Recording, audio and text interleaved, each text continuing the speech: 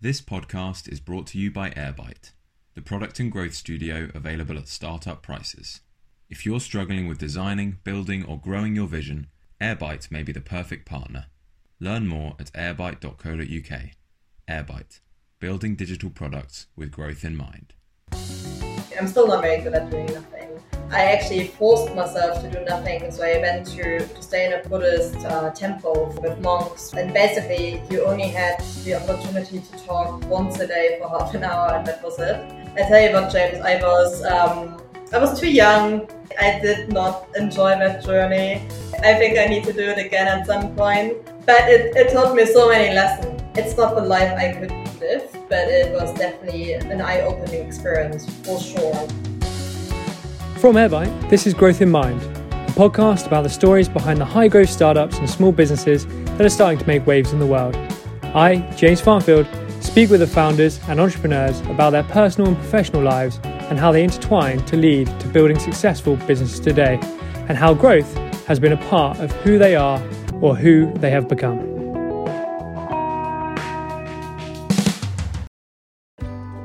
On today's episode, we have Julia Kessler from Nicks and Kicks, an all-natural, low in calories, vegan, sparkling drinks company with flavours like sparkling mango ginger, sparkling blood orange turmeric, and sparkling cucumber mint.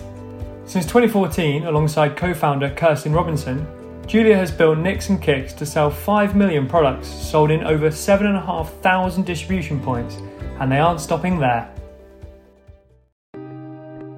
Have you ever been in a situation where you're in a coffee shop, train station, bus stop, or even an airport, and you meet someone and get chatting? You're friendly, you get to know them, maybe even exchange numbers, maybe you even stay in touch loosely.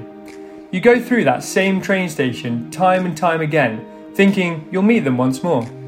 Julia Kessler had this experience with her friend turned co-founder Kirsten Robinson. I don't want to go into too much detail now, as you have to hear it to believe it from Julia.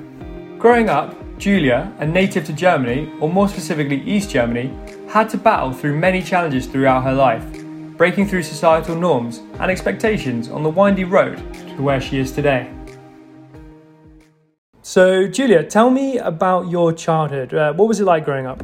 What was it like growing up? So I grew up for the early part of my life in East Germany, behind the wall. And so I grew up in the communism part of Germany before the wall came down, and that was an interesting experience in itself, because obviously there was quite a lot of restrictions at the time, but equally there was quite a real sense of community. And then obviously I was quite young. I was 6 years old when the wall did come down, and there was a really crazy change happening at that time in East Germany, because a lot of people have actually lost their jobs, or things have significantly changed, and actually people who grew up in that part of the world, they had to be quite entrepreneurial, because in East Germany people were giving a job and you've sort of done that job for the rest of your life, and there was no unemployment rate.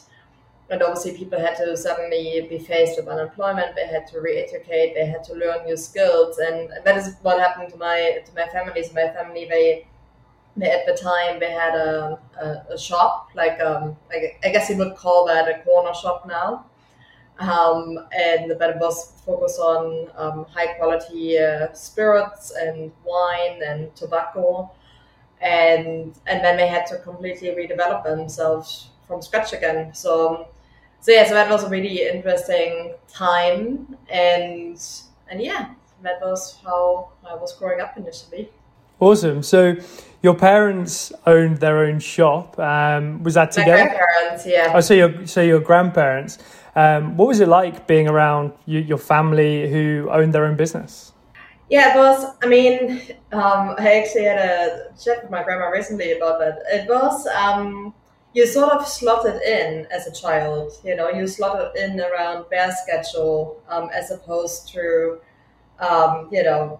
they making the time available according to the children's life. The children had to be slotted in around timing they were available, right? So they obviously were extremely busy, and my mom, she works in a hospital, so she has to do a lot of shift work, and you sort of get slotted around, and I guess what that does when you're growing up, it makes you very resourceful and how to cope with your own time. You're really flexible because obviously I was in different locations on a lot of times, and had to learn skills pretty fast because I had to sort of learn how to cook and make food for myself pretty early on. So I guess you sort of become quite independent really quickly. And also you learn that because I spent a lot of time in that shop with my grandparents, I learned really quickly of what's important in a business. So my grandparents were amazing at relationship building. It's relationships we still have standing now, and my grandma is now 81. And that those strong foundations and bonds you build with other shop owners and your customers, that is really what was important for their business. So when you were growing up, were you kind of running around the shop helping your grandparents? Did you get involved kind of on your weekends or your spare time? Yeah, I mean, I obviously, it wasn't necessarily the fun parts. It was parts where you had to clean things and had to make sure that, the alignment on shelf of the different items is perfect. And obviously it's little things you learn really early on, which is how to greet people properly and how you remember people's names. And so that's the bit which I had to learn quite quickly. And that was the fun part, obviously the cleaning part, maybe not so much fun, but the fun part was really getting to know all those amazing people who came through our doors all the time. Yeah, awesome. I'm sure you had many regulars who knew your grandparents' face, knew your face, just very, as you say, community orientated. Exactly. But also sometimes, backfires when you actually become a teenager and you might do certain things which you're not meant to do, and then half of the town knows you. That's not necessarily always a benefit. Yeah, for sure. But, yeah, there are definitely lots of aspects which have sort of grounded me from early on in my life. For sure. So moving into your teenage years, you were going to school in East Germany. Were you a good student? Did you enjoy school? Oh no, well, I wasn't the best. I was quite average, I think. I did enjoy certain subjects. I always enjoyed English, and I actually liked math and physics. And chemistry, I wasn't very good in geography or history. History actually is not my forte. I don't really like history, but no, I liked school. But what I did like mostly is the activities around school. So I played a lot of volleyball, I went horse riding, and that these are the aspects I really enjoyed. The thing about a school in Germany, in East Germany specifically, we had to learn English from a very early age. So we actually learned it from our first grade, and yeah, that was actually really good because you really get to learn it properly for a very long time. So you're in your teenage years, you've kind of get towards the point where you're thinking about going to university, and then somehow you end up in England. Somehow, yeah. So actually, the other part, which is pretty common in East Germany, is that you sort of become an adult when you're 14. So that's when you're not an adult. Obviously, you're an adult when you're 18, but you sort of get into a more adult life. And as part of that, because you obviously have a religious sort of, I'm not sure what it's called, communion, or where you enter the next phase of your life, and then obviously when you're an atheist, that's when you actually enter that part of your life differently. And for us, that was the opportunity to pick, what you want to do when you're 14. And I picked actually going to to England, I went to Weymouth for 4 weeks and stayed with a host family for 4 weeks and went to school Monday to Friday to learn English better. And that's actually where I fell in love with England. I absolutely loved it. I loved the English coastside. I loved Weymouth. I loved my trips to Stonehenge and London, and that always sort of stuck with me because I had such a fantastic time. So then I actually never finished school. I actually dropped out of school when I was 16. And in Germany, when you're 16 and you leave school, there's an opportunity that you can do an apprenticeship. So there's an apprenticeship scheme, which I guess is a little bit different to the one in the UK. In Germany, that means you go to school, but you also work at a company for work experience. It's a little bit like a hybrid of studying and a graduate scheme.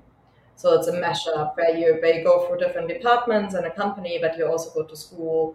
And that's what I've done. And then the company I worked for, called Infineon, it's a tech company. They make semiconductors and microchips.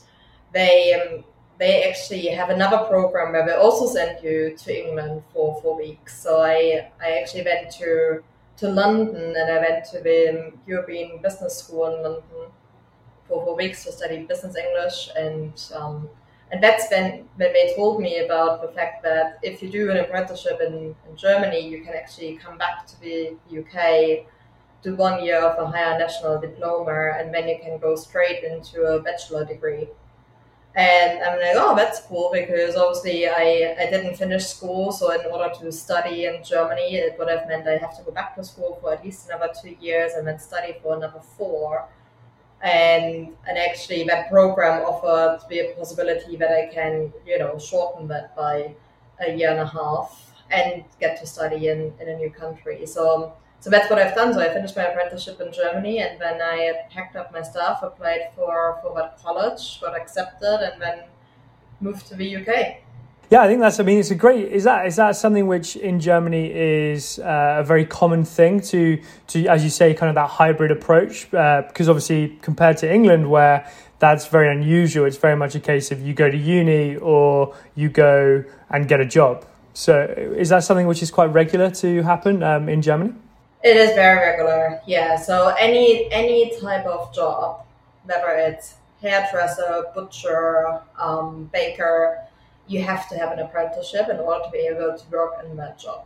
You can't just drop out of school and then get a job. I mean, it's very, very uncommon. Most people actually end up doing either an apprenticeship, or they study, or they do a combination of both. That's really common. So just so I'm gauging the timeline. So you're kind of in your late teenage years, around 20 years of age, and you're kind of bobbing to and fro from Germany to England. You're kind of already living, as you say, your adult life, compared to, say, if somebody goes to university in the UK, they're 21, 22 years of age before they kind of even are looking at a job or a career path. In my case, I started working when I was 13. So in Germany, it's also pretty common that when you're from the age of 13, you're allowed to work in your summer breaks. So when I was 13, I was working actually in supermarket stores and filling shelves in the morning and doing inventory, stock control. And that's the sort of first work exposure I had when I was 13. And when I was 16, I actually left home and moved from my tiny, tiny town of 18,000 people to Munich to do my apprenticeship. So I was independent, living by myself, paying my own rent when I was 16. So I was already quite independent from that age onwards. So then by the time I moved then to the UK, I lived by myself for 3 years in Germany. And then I moved to the UK, and yeah, so maybe a little bit sooner than the sort of average person in the UK. So I guess your parents still in Germany then at the time, and you were saying to your parents, you're like, oh, hey, I'm gonna just move to the UK. That's what I want. I love it over there. I've had a great experience so far, and there's a job for me there. What did they think about that? Yeah, so I actually, it's just my mom I grew up with, and my grandparents. So actually, at the time, I had there's a thing in Germany that if you are part of a trade union, you have a job for life. So they can't actually fire you. And I was part of a union because I really like what I was standing for, and then that meant that I had to get a permanent job where you can't get fired. And despite that, I basically, called my family and told them, look, I know I have that great job for life and have a great career ahead of me, but actually I decided to quit my job, pack my stuff, scrape together all the savings I have, and move to the UK. The response of my grandma was that she hung up on me and Oh, actually wow. didn't talk to me for 6 months, so that didn't go down too well. My mom wasn't too impressed either, but at least still continued to talk to me. But yeah, it wasn't something which wasn't very common, and they were extremely nervous. And why am I doing this? And when I have such a great opportunity where I have a job for life, because having a job for life is still pretty common in Germany. So that I know a lot of even my friends who are in the same job for 20, 30 years, which is a bit more unthinkable in the UK, but actually in Germany it's really, really common. And I had sort of that career path laid out in front of me, and I said, "Yeah, that's great, but no, thank you. I wanna take a risk and try something completely different." You moved to the UK. You start working for Continental. Exactly. And you work there for over a year, and then you go back to university. Yeah. So I was always working full time and studying part time. So the higher national diploma was actually meant to be full time. But one of the things which is also an interesting observation is that in the UK, studying full time means you're at uni maybe a day and a half, and the rest of the time you study yourself. So I'm like, oh, I can actually make some money in that time. So I always worked full time and sort of studied part time. And when I was doing my bachelor degree, I also worked full time and studied then in the evening to do my bachelor degree, and then later on my master degree. And yeah, and when I started my career in supply chain, so I initially, as you mentioned, I initially worked for Continental Tires, and was responsible for planning and forecasting industrial tires. These are the fun parts of tires, because tires are not that exciting. But industrial tires are, because it's like the little trolley tires or big truck tires. So I was on the fun part of tires as much as fun goes, really. And then from there, I moved to a company called NEC. It's not NEC in Birmingham, which most people confuse. It's actually NEC, the technology company from Japan, and there I was responsible for managing links, basically network links to send and receive signals. So also not that exciting, but very high quality, high volume commodities. And then I had a little bit of a burnout, because having worked for that company, working for a Japanese company is an interesting experience in itself. It's a very interesting culture, and that ends up being you're mostly working extremely hard, and I did that as well as studying part time and doing my degree. So by the time I've done that, I've had an absolute burnout. So I thought, okay, I need a break. I never had a proper break. And one of the things which I really love about the UK is how much people are doing a gap year. So a gap year is now becoming more common in Germany. It wasn't at the time. Like a gap year, the idea of a gap year, people were like, "Are you crazy? You're having a break in your career. You have a year where you do nothing." But obviously in the UK, it's actually encouraged, right? Because you get a lot of experiences. So I thought, like, okay, right, now's the time I need a break. I need a proper break. So I actually decided to not do anything for 6 months and travel the world. And that was amazing. So I traveled to Africa, Asia, Australia. And when I came back, I actually then moved back to Germany and got a job then with Sony Ericsson in Munich, and so the mobile phone company, which doesn't exist quite the same way anymore. Yeah, quite. And there I started working for them, and after sort of about a year and a half, they asked me. There was in the UK there were, I think, 3 women simultaneously pregnant. And then my manager asked me, like, that those 3 women in the UK are pregnant, and we need a cover. Would you want to be the cover? And I'm like, sure, any opportunity to go back to London, absolutely, I take it. So they sent me off, and I covered maternity leave for those women in the UK, and that's what got me back to the UK. So I was on a secondment. It was meant to be 10 months initially, but then some of those women didn't come back, so it got extended, and then it turned from a 10-month contract to 18 months. And then within those 18 months, I met my husband, my now husband, and never returned to Germany.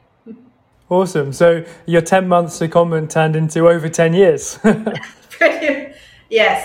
Yes, it turned into over 10 years. Awesome. So how old were you when you went traveling? Sort of took some time out, and as you say, like as it happens to many people, that recognizing the burnout is one of the hardest things sometimes. So you recognized the burnout, and you just went, got a bit of money stored away. I want to see more of the world. You traveled, by the sounds of it, some amazing places. How old were you at that point? At that point, I was 23. So you're in your early 20s, you're 23 years of age, and just hop on a plane to Africa. What was that like? Oh, it was super exciting. I mean, again, by that time, my grandma got a little bit used to the fact that I would, do something like that. So she didn't hang up on me this time around. She actually said, like, that's great, go and have fun and stay in touch once in a while. It's actually funny when you think about it, because now it's really hard to imagine. But when I went to Africa, I had to switch on the computer. There were no laptops at the time, so I had to switch on the computer, wait for 20 minutes for the dial-up sound to kick in. Of course. And then I had like 10 minutes to quickly type an email, send an email before the signal would go down again. So it's actually amazing when you think about that. At the time, I had no mobile phone or no really real way to stay in touch with people. But I absolutely loved it. I mean, Africa is my big passion. I love that continent. I love the diversity of the people, of the culture, of the landscape.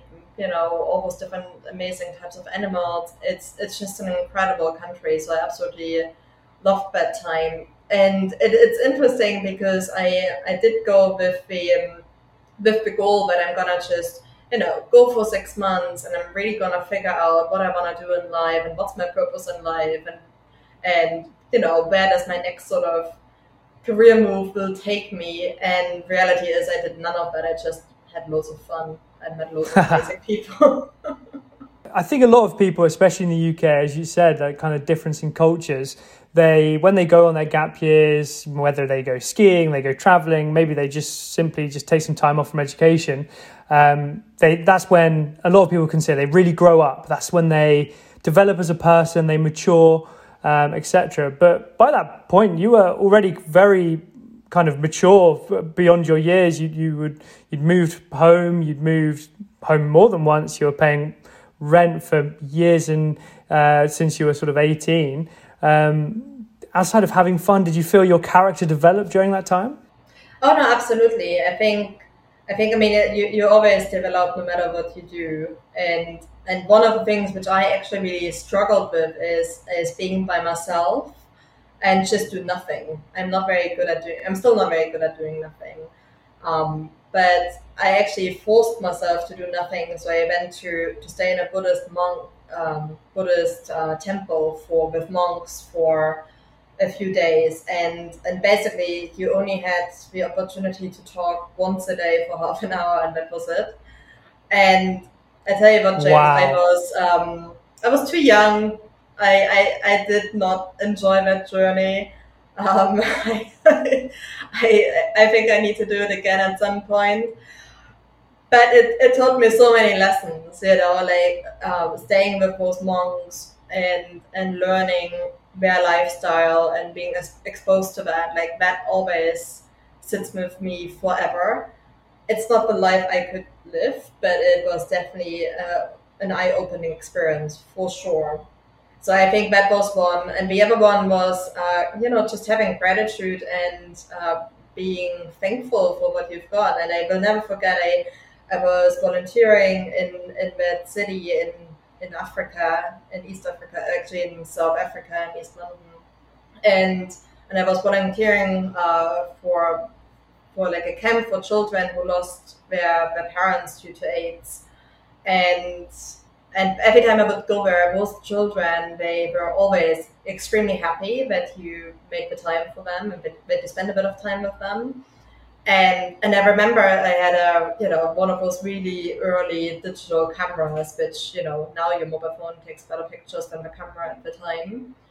And they just had so much fun, like just taking pictures of themselves. And it was just so amazing to see that, those smiles, to see you just because you were there and just because you made a bit of time and you hung out with them. And that was, another moment where I realized, like it's so important that you're grateful for what you got all the time, because there's always somebody who's worse off. But having realized, having been in South Africa, having been in Namibia, Thailand, I've been to places where you would think people would be unhappy because they have so little, but actually they're the happiest people I met. And I think that those sort of experience really helped me grow. Now in 2007, after her experiences travelling, Julia moved back to Germany with Sony Ericsson, and before long took the opportunity to move back to London. Fast forward to 2011, and Julia was made redundant on a Friday, only to join BlackBerry just 3 days later on the Monday. BlackBerry, being a mammoth of the mobile industry at the time, opened up Julia's experience to different leadership styles and cultures, and after 1.5 years, she left BlackBerry and joined Intuit. Julia experienced working with a team from all over the world as supply chain lead for Europe and East Africa, and it was great practice for what her life is today. But at the time for Julia, it was the values and startup culture that actively encouraged innovation and experimentation that was most important to her. Her 3-year stint at Intuit made her laser customer focused and opened her horizons about UK startup businesses. Around this time in 2014, Julia was about to launch Nixon Kicks with her friend and co-founder Kirsten Robinson. But the story of their friendship and the formation of the business, I will leave to Julia to tell. So by chance we met at the airport in Nuremberg, both with really big backpacks and suitcases, and we happened to move on the same day to London. And that's how we met. We're like, oh, okay, looks like you're moving, and I was moving, and that is how we met. We then ended up doing our bachelor degree together. So we've always been friends, but then I actually moved out of the UK and then traveling into Germany. We lost touch a little bit, as you do sometimes, especially when you're early 20s. And then when I moved back to London for the second time round, I thought, I must reach out to Kirsten and see what she's doing. So I reached out to her again, and I'm like, hey, Kirsten, guess what? Moving back to the UK tomorrow, taking the flight from Nuremberg again at 7:30. So maybe we can catch up for coffee next week. And then she responded and she's like, I'm in Germany right now as well. And guess what? I'm also taking that 7:30 flight tomorrow. So basically, No way. yeah. I know, it's really, really hard to believe that, but that is actually what happened. So then we never lost touch after that. And then she had her career in banking and she was climbing a career ladder there. But actually, Kirsten always had the drive to do something different. She always had really weird and wonderful ideas on how to pivot into a new career and how to pivot into new things. And I always loved that because I actually never had that. I never had that aspiration to start something on my own or do something. But I always admire when other people were doing that. I mean, oh, that's really cool. I really admire what they're doing over here. It's not for me, but it's cool that they do that. And then she always had that drive, and I'm like, oh, cool, and all the ideas she had, I always said to her, and I always tried to engage with her and say, hey, why don't you go out and try and sell it, So it's not just an idea on paper, you actually make it real. And that's how it started. So she had lots of ideas from, gluten-free cupcakes to all sorts of other ideas. And then she started making drinks. She actually made those juice shots initially. And I go, oh, that's really cool. So how many have you sold? And she's like, oh, not really. I'm currently just doing product testing with my friends and family. I'm like, well, why don't we go to a market, sell it? And that's how it started. But I never envisioned that would turn into something big. But one thing which we always had conversations about was, I think if you want to do a business, you probably want to, do it full time eventually, because I think it's really hard juggling a full-time job and running a business on the side. So eventually she had that encouragement and was brave enough to say, like, okay, right, I'm handing in my notice, I'm doing it. And I'm like, good for you, that's awesome, you do that. And at the same time, I actually got made redundant again. So I got made redundant again. And then I had a new job lined up, actually with the lottery, with Camelot, and had pretty much the paper signed already. And then in that moment, Kerstin said to me, like, well, you could obviously join that new job and new company where you probably get bored again after 18 months, because I get bored really easily. Or you could maybe, start a business with me. And I'm like, not sure. and I had to really think about that. And when I thought about it, and then I thought, well, one of the things which I guess is true for many people, but I am really good at operations and supply chain. I'm really, really good at that. And when you're really good at something, you always get promoted in the field which you are really good at, right? But I've been doing supply chain by that time for like nearly 15 years, and I was getting to the stage where I'm like, it's really time for something new. And the options I sort of weighted up was, I either join that new company where, I do my bit and then get bored again after 18 months, or maybe I should do an MBA, but actually I really don't enjoy studying. I've done it, but I don't enjoy it.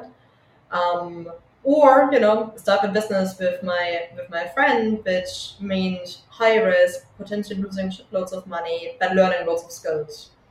So these are the three options I sort of identified. And then what I've done is I've done testing, right? So I've done a bit of research, and I went to my friends in the States, my friends in the UK, and my friends in Germany.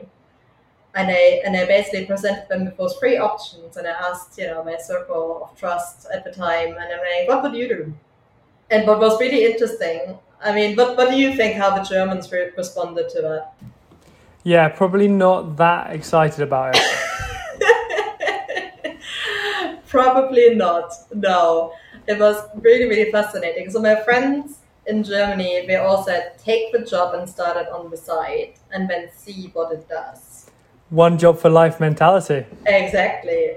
So my friends in the UK were like, yeah, just maybe try and balance risk a little bit more. Maybe you can, find another thing you do just to get by while you're building it up.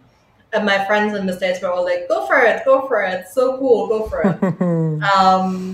So obviously I had to, I had a really frank conversation with my husband as well at the time, and I'm like, look, here are the options. One option is to potentially lose a lot of my savings but have a lot of fun, versus earning shitloads of cash but being unhappy after 18 months. And obviously he gave the right answer, and he said, whatever makes you happy, I support you. So yeah, with that, I'm like, okay, great, let's do it. Amazing. I mean, I can't believe that you had two complete by chance meetings with Kirsten, and then next thing you know, you're starting a business together. But what shocks me the most is that, how did you know what you were doing? You came from a supply chain background. Kirsten was financial background. She worked for HSBC. And then next thing you know, it's 2014 and you're running a food and beverage business together. How on earth did that happen? Yeah, how did that happen? I still wonder sometimes. I actually, I think what Kerstin and I both love, and we always did, we're both pescatarians, and we don't eat meat. I haven't eaten meat since the age of 13. So I'm gluten intolerant as well. So food and drink is something which we always enjoyed, and we always looked for new ideas. Whenever there was a new restaurant, I remember the Schum opened, and we're like, oh cool, that looks cool, we need to go. So we always loved really good food and drink. And obviously when we were younger, we were going out and we had booze all the time, right? But as we were getting older, sometimes we were like, oh, actually, I don't want to drink today. And she would be the same. But then there's only so much cranberry juice you can drink without vodka in it. And, I don't like, I don't like drinking tonic water without a gin in it either. And, soda and lime is just not very exciting. And actually in Germany, when you say to your friends, let's catch up, let's meet up, the expectation is never that you drink alcohol. It just isn't, It's totally normal that you would sit there with just a spritzer or like a fruit spritzer or a coffee or maybe even a tea, and there isn't that sort of social pressure you have in the UK a lot, where meeting after work means you meet for an alcoholic beverage. You're going to the pub, right? Exactly, you're going to the pub. And that is the bit where we, Cass and I would then end up having a white wine spritzer because, it's fermented grape juice and then you add a bit of sparkling water, so it's nice and light to drink. I know I'm from Germany, but I don't like beer, so only at the Oktoberfest. So we ended up having that, and then we're like, oh, well, we really need to, there needs to be something better, and we just couldn't find anything which we would enjoy, which wasn't, full of sugar, full of artificial ingredients.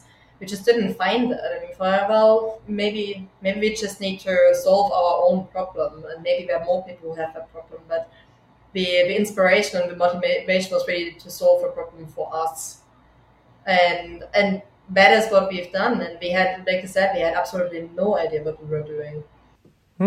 So interesting. So you both are trying to solve your own problem, which is a very common kind of thing to come across when you're an entrepreneur, and it's often founded among a lot of entrepreneurs, this story. So you have a problem, you want to solve it, but the issue you've then got is that it's a product-based business which needs a bit of research, it needs bottles, it needs ingredient hunting. How can you do that without a substantial amount of cash? Did you self-fund it to start with, or did you straight away just identify that you were going to require some sort of outside investment? So we did self-fund it at the beginning. So we both put quite a substantial amount of cash into it. And I think, so many learnings. I mean, we made so many mistakes at the beginning. At the beginning, we were making the drinks in Kerstin's kitchen. And then we were going out around East London trying to sell them. And then we actually migrated to the salad kitchen in East London and used their space to then, I say scale it up, but when I say scaling up means, that we could scale up to like selling 50, 60 units a week. It wasn't really a scaling up because we had also no shelf life. So we learned as we were going along, because we're like, okay, so in order to really scale it up, we need to make it shelf stable. How do you do that? We pasteurize. We can't really pasteurize just at the back of a small salad kitchen in East London, so we need to find a manufacturer. And that is how we then started to sort of grow up. So we took our very first money, invested that in a smaller manufacturer to get our first batch done, which we then actually can sell. And we sold our first batch at the London Coffee Festival. And we sold out awesome. Within 2 days. And we're like, oh, wow, okay. So people really, really like it, right? Because it's always easy to to do something and ask your friends what they think, right? And especially that was probably the biggest learning for me, having lived in the UK for quite some time. I'm still learning, and the bit which we didn't understand initially when customers gave us feedback about the fact that they found it interesting. And we were really excited when people said that initially. We're like, oh my God, they're all finding it very interesting. Obviously, now we know that is not a good thing when people say it's interesting. But at the time, we were very encouraged by it. Yeah, that when English people go, yeah, interesting, with a little shake of their head, what they're actually saying is, I have no idea what to say about this and be nice. Exactly. And that's the other bit. English people are super nice, they are super nice, super encouraging. So Cass and I, we would be standing in market selling soft drinks in winter in a really cold market stall. And then people would sometimes, just because we're empathetic, they would then buy it, even though they didn't even like it, but just because we want to encourage you to keep going.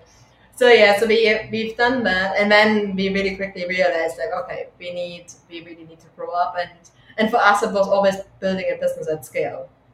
For us it was always we didn't want to just be like a lifestyle business who sells a couple of things in market stalls. For us it was always no, we want to scale that up, because we were so motivated by the fact that we think there are more people like us who want to drink something which is a little bit better for you than the usual average soft drink.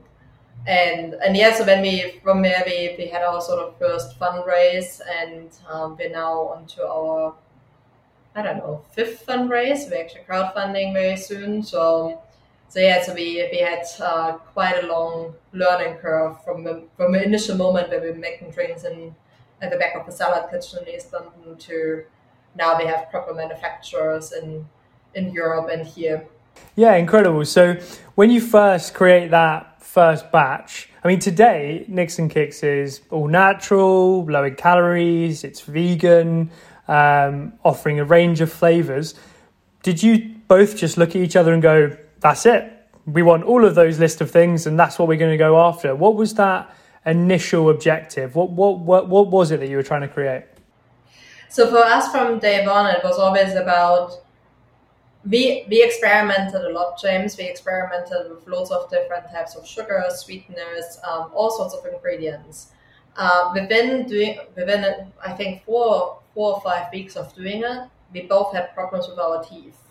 We had pain from our teeth from experimenting with lots of different sugars.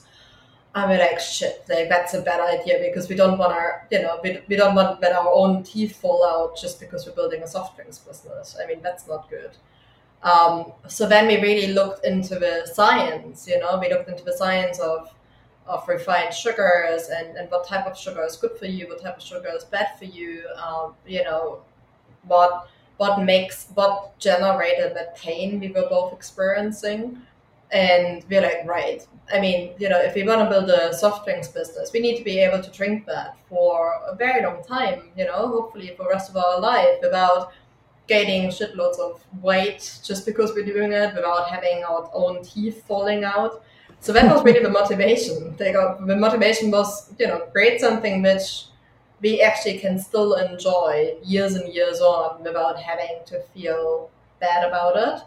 And that is how we defined, what the objective for the product is, which was always, Nicks in German means nothing. And that's because we don't use any refined sugars. We wouldn't use anything artificial. We wouldn't use any sort of ingredients which do harm to you. And then obviously when you strip all of that out, you're left with a really bland, boring sounding drink. And that is obviously why we said, okay, we need to spice it up. We've done a lot of research on how to do that. In the States, actually, people are very used to using ginger and cayenne in drinks, and obviously over here they burned. But then cayenne or chili itself, when you think about it, 20 years ago, popcorn was just popcorn, and now you have popcorn with black peppercorn and popcorn with chili. So chili or spice made its way into areas which you could have never envisioned 20 years ago. And we thought like, well, why not drinks, right? And that that is what we've done. And when we looked into the benefits of cayenne and actually the benefits of capsaicin is actually a really, really good element, which is in all the peppers and all the chilies, and that's what really helps you boost your metabolism. It helps you burn fat. It's an endorphin releaser. So we were like, oh, it's actually a really great ingredient. It's actually really good for you. And actually, a lot of our customers, they do swap, a drink with caffeine in the afternoon for our drink because they feel alert, and that alertness comes from the secondary ingredient we have. And that was the motivation. We just were like, oh, that sounds good. We both worked in corporate offices, and we knew that, when people are getting to that afternoon slump at 3:00 in the afternoon, what do people do? They go, they buy a smoothie, or they go and buy, they buy a smoothie if they want to be healthier, or they buy a Diet Coke, or they buy, a chocolate bar. And then what usually happens is that sugar spike, right? It's a physical sugar spike you experience. So you're hyper for like half an hour, maybe an hour, and then you get really tired. And we thought that is what we want to solve. We want to give people the opportunity to have a treat in the afternoon, when we fancy something refreshing and a bit different, but without having all those other negative side effects. And that is still the motivation today. Like, that has not changed. Yeah, incredible. So I was looking through your flavors of your drinks. You have sparkling mango ginger, sparkling blood orange turmeric, watermelon hibiscus. You got a range of flavors, a few more in there as well. And they're all sort of based upon what you'd call a generic flavor, a mango, an orange, and watermelon, and then followed up with what a lot of people, I'm sure, still today go, why is that in my drink? I know. I mean, that's a bit which you have to really learn when you're an entrepreneur, and you have to learn how to be super resilient, because the amount of people who said to us at the beginning, like, why put cayenne in it? Just leave it. Your drink would be so much better if you don't put it in. Or we have people who say, oh, for me it's not spicy enough, or for the other person they say, oh, it's too spicy. You'd actually be surprised. Like, we still have people who say it's too spicy. It's one of the biggest learnings I had. You can't please everyone. Each palate is different. So what you might like from a flavor profile, your brother might not like, or your dad might not like, and you're one family, right? And that's because your palate develops independently, and it's really original in how you taste and experience things.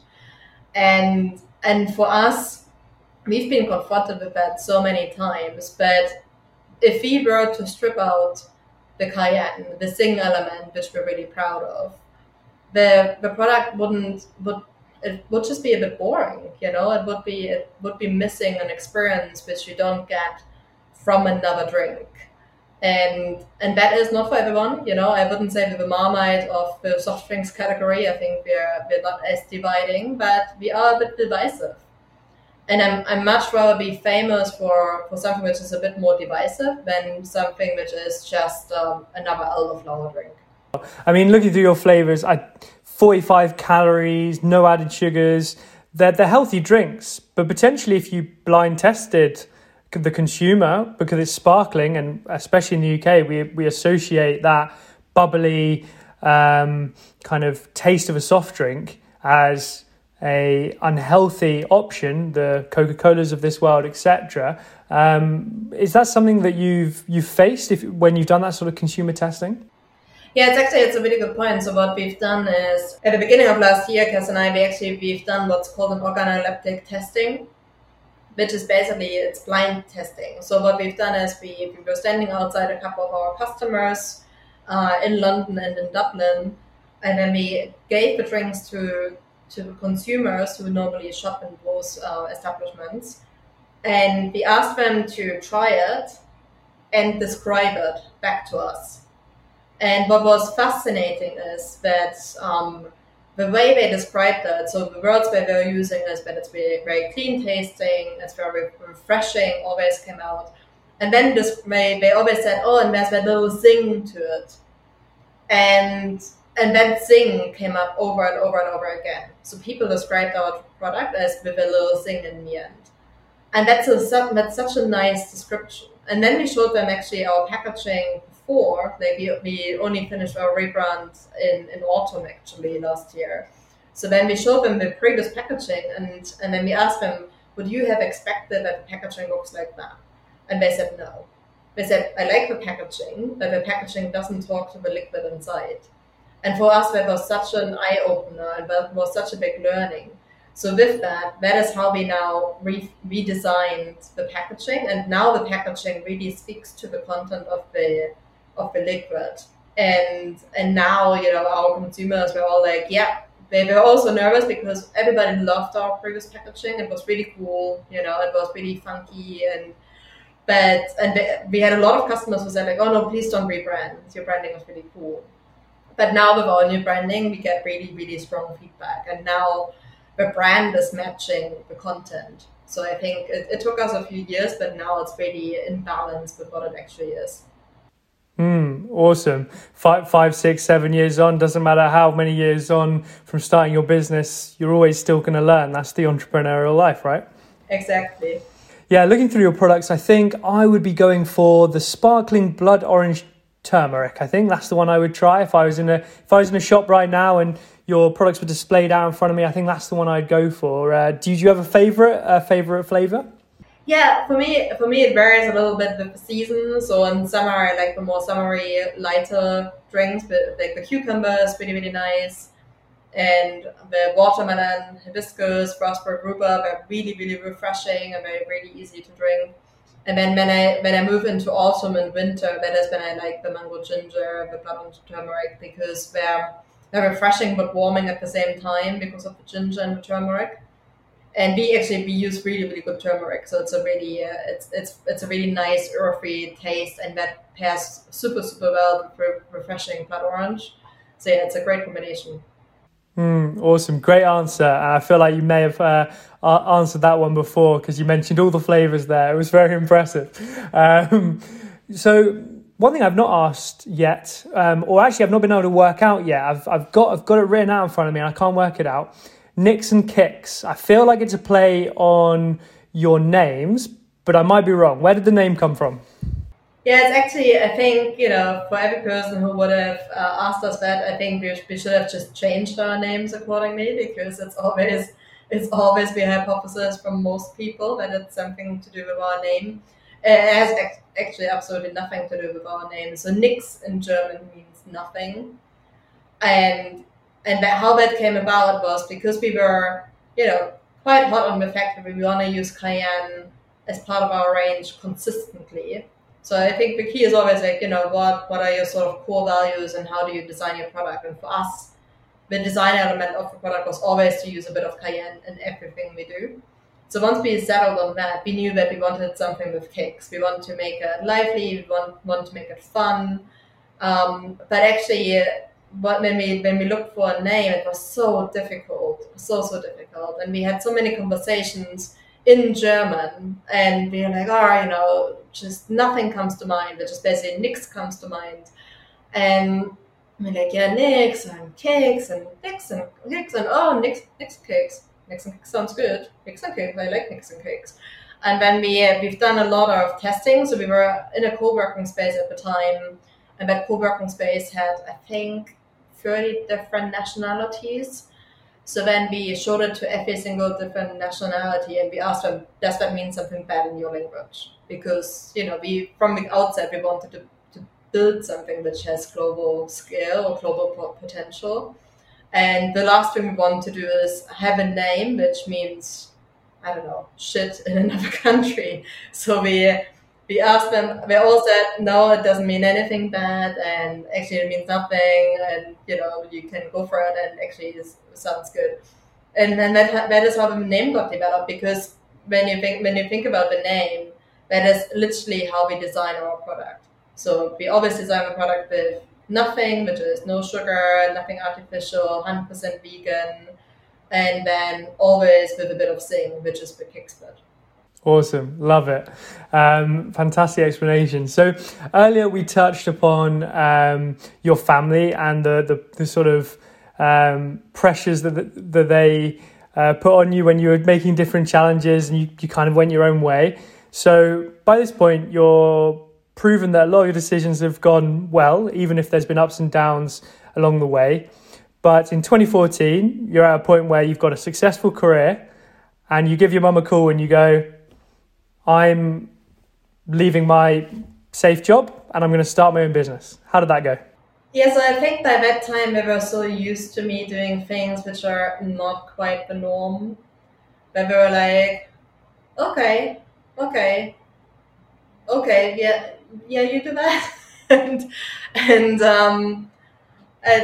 just make sure that that you're happy. So by that time, they now came around that the most important thing in life is that you have fun and you're happy, and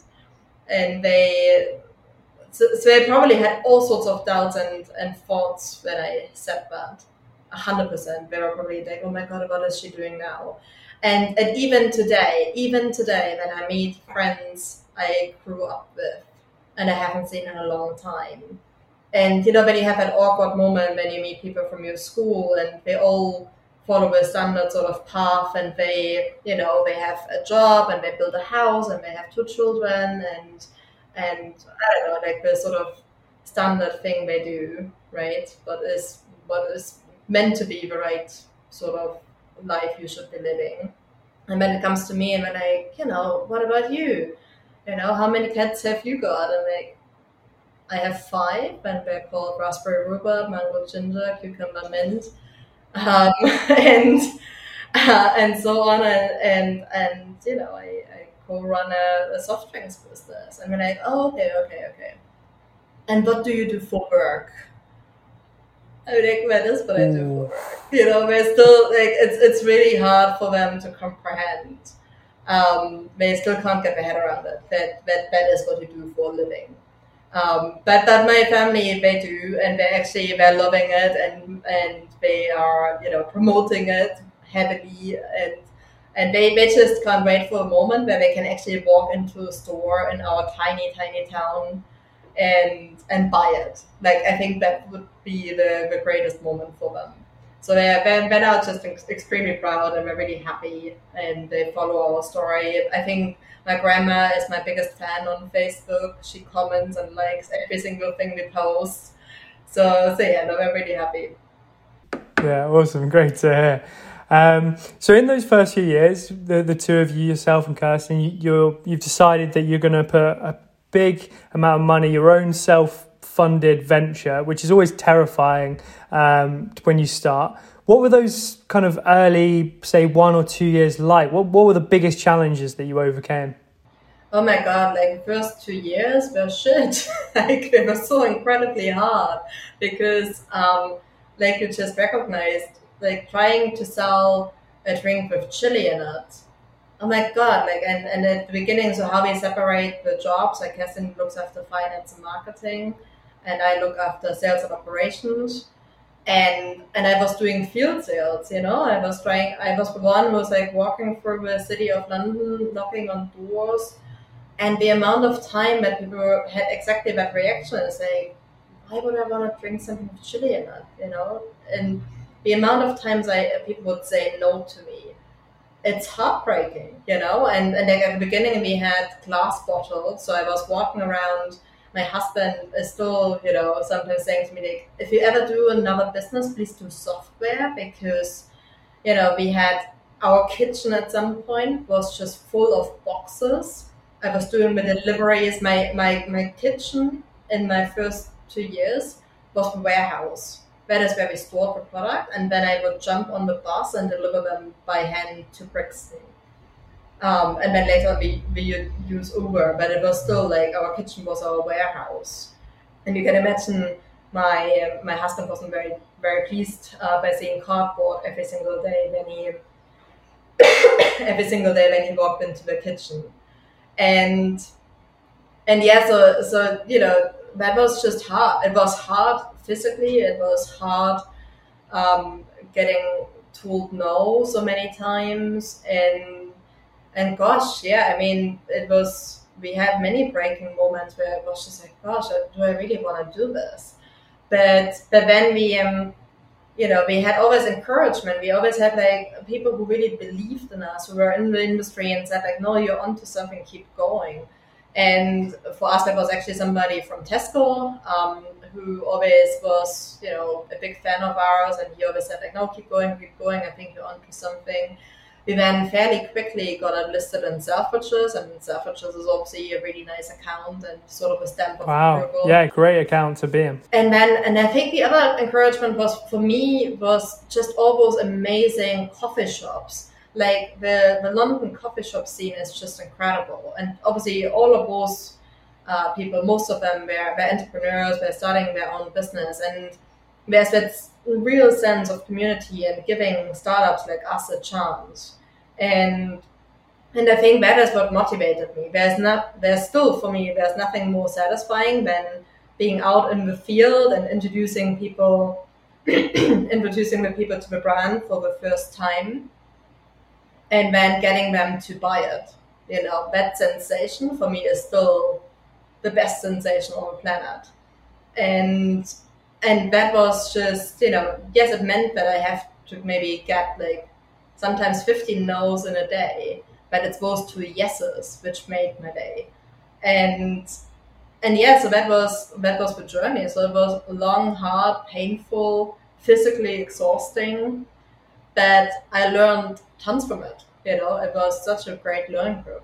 Can you remember those kind of growth numbers for those early years? Were you growing or were you struggling? How did those early, say, 2 or 3 years go in terms of getting the Nicks and Kicks brand out there?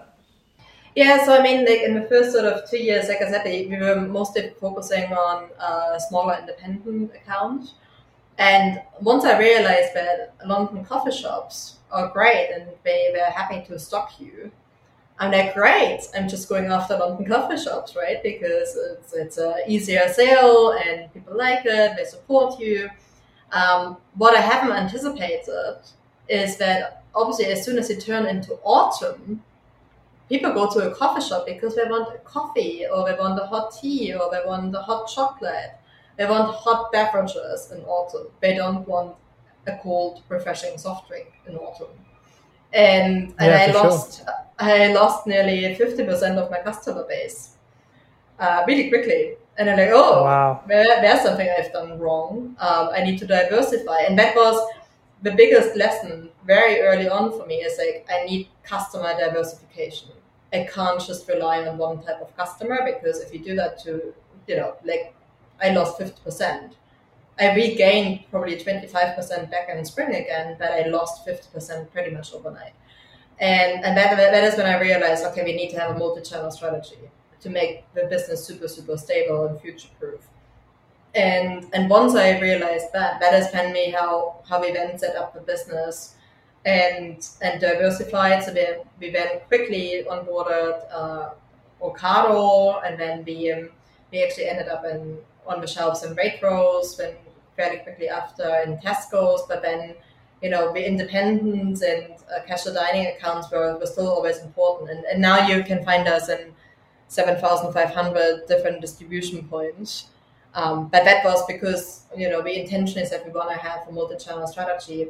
So once I realized that, and I learned from, growing quite well to then losing 50% overnight, we then sort of doubled our growth year on year, apart from last year, because last year, well, we all know what happened last year.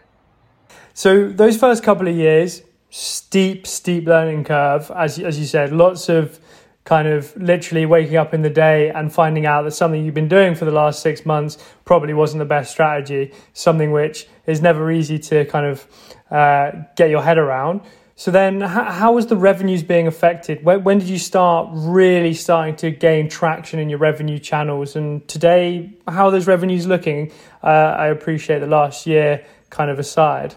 Yeah, so I mean, like we really had the step change when we made the decision, and that was a really bold decision. We decided to launch cans. And that was difficult because, you work on software, so you can just test an idea, you can have landing pages, and you do A/B testing. You can't quite do that with a physical product where you have a minimum run size of 150,000. So it was a complete leap of faith. We just thought, right, we need to, in order to step change in business, we need to trust that cans is the right move. So off we went, raised some money, put that money into our first sort of production runs for 150,000 cans. And I remember I was going to travel to our site who filled those cans, and they walked me into the warehouse, and I had those pallets and pallets and pallets of empty Nix and Kicks cans. And I remember that feeling where my heart just stopped, and I'm like, shit, that's loads to sell. And I was just completely overwhelmed and like, oh my God, that's a lot of units I need to sell. But that was really the step change, because there's a lot of accounts. So when you think about, a lot of offices like Google, Twitter, Facebook, you name it, they have a no class policy on site. So they wouldn't launch anything. And we were only in class. We always said from the get-go, because we're very focused on sustainability, we always said we would never go into plastic. It's just not something we would do. So it was always just glass and cans. And when we were doing the cans, with the cans, we went to almost different accounts. We're like, hey, look at us, we now have cans. And suddenly the orders just started to roll in. And that was really the turning point for us. And from there onwards, we grew a business substantially now, and we're now at a 2.5 million retail value in the UK. One thing which has been really touched upon sort of in the media over the last 6 months to 12 months is that you've been moving into a couple of different international locations, as you said, Switzerland, Germany, Holland. You're in a number of different places. What would you say is the biggest barrier to your success moving forward? So I think the biggest barrier right now is the external factors. There's a lot of, obviously, I don't want to dwell on it, but Brexit doesn't simplify things, makes things extremely hard and more challenging and more expensive. And then there are lots of other regulations. So, for example, there's a regulation coming to the UK in a couple of years, the first one next year, which is a deposit return scheme for drinks. And it would be, and I'm totally on board with it, because obviously in Germany, all drinks are in a deposit return scheme, and it's how we grew up. Like it's fine. But it's adding complexity, because every country has a different scheme in place. And therefore, you have to have bespoke print runs for every single country. And that just adds complexity from an inventory management point of view. So I think that is currently the biggest barriers are the external ones. You have sugar tax, which is not consistent across the globe, but everybody does it. You have various different, rules and regulations on how you need to display labels and how you need to outline ingredients on packaging. So that is what really kills the fun, because even though we know that we have product market fit for a lot of countries, it's those regulatory components which make it quite difficult.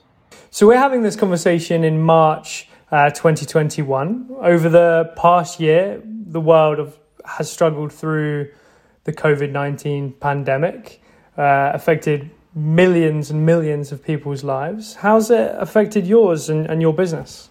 Yeah, I mean, it was extremely difficult. It was super difficult. So back in March, we kept a close eye on developments from about January. So we were watching it very closely, and we're like, oh, that doesn't look good.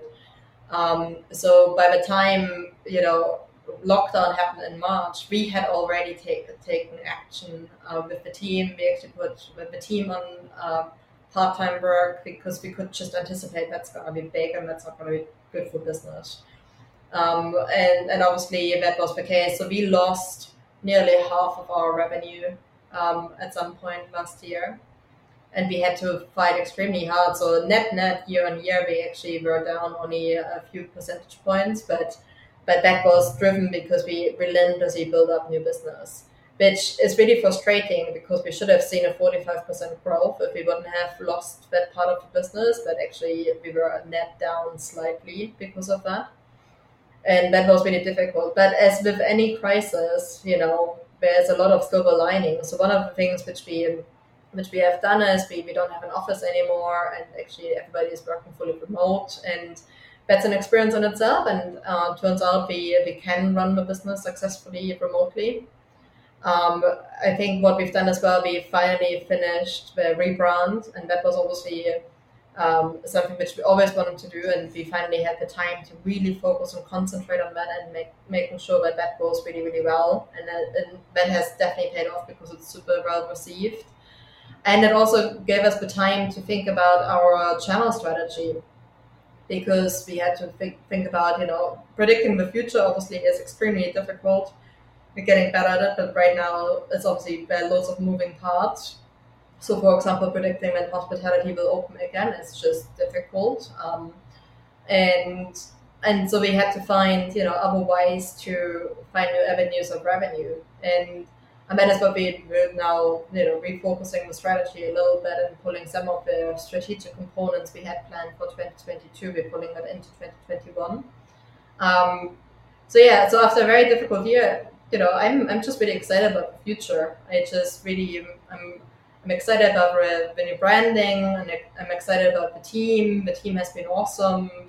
They've been really, really great and keeping their motivation up despite all the external challenges. We're having new team members, which are really cool.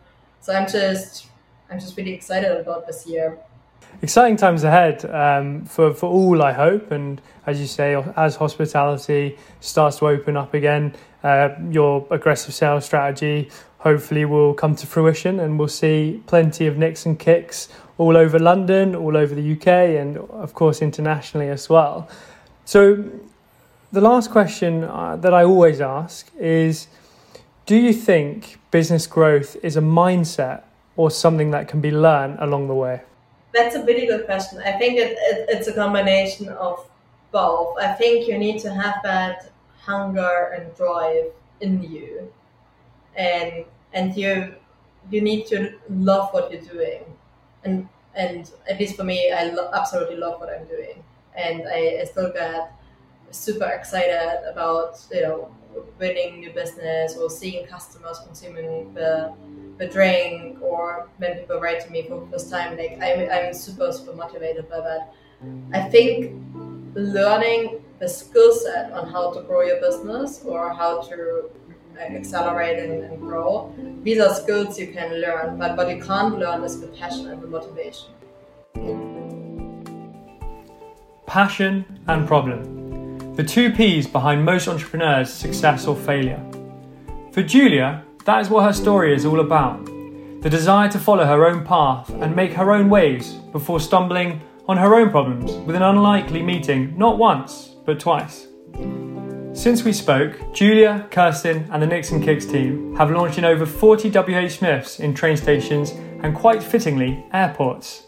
On top of this, they announced in March this year, 2021, that they have found a distribution partner in the US named Iris Nova, the soft drinks maker and distributor backed by none other than Coca-Cola.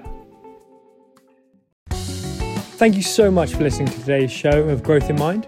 You can subscribe wherever you listen to your podcasts, and you can get in touch with us about product and marketing services at airbite.uk. This week's episode was produced by Alexi Buckingham with music by 10 Hands High. I am James Farnfield, and you've been listening to Growth in Mind.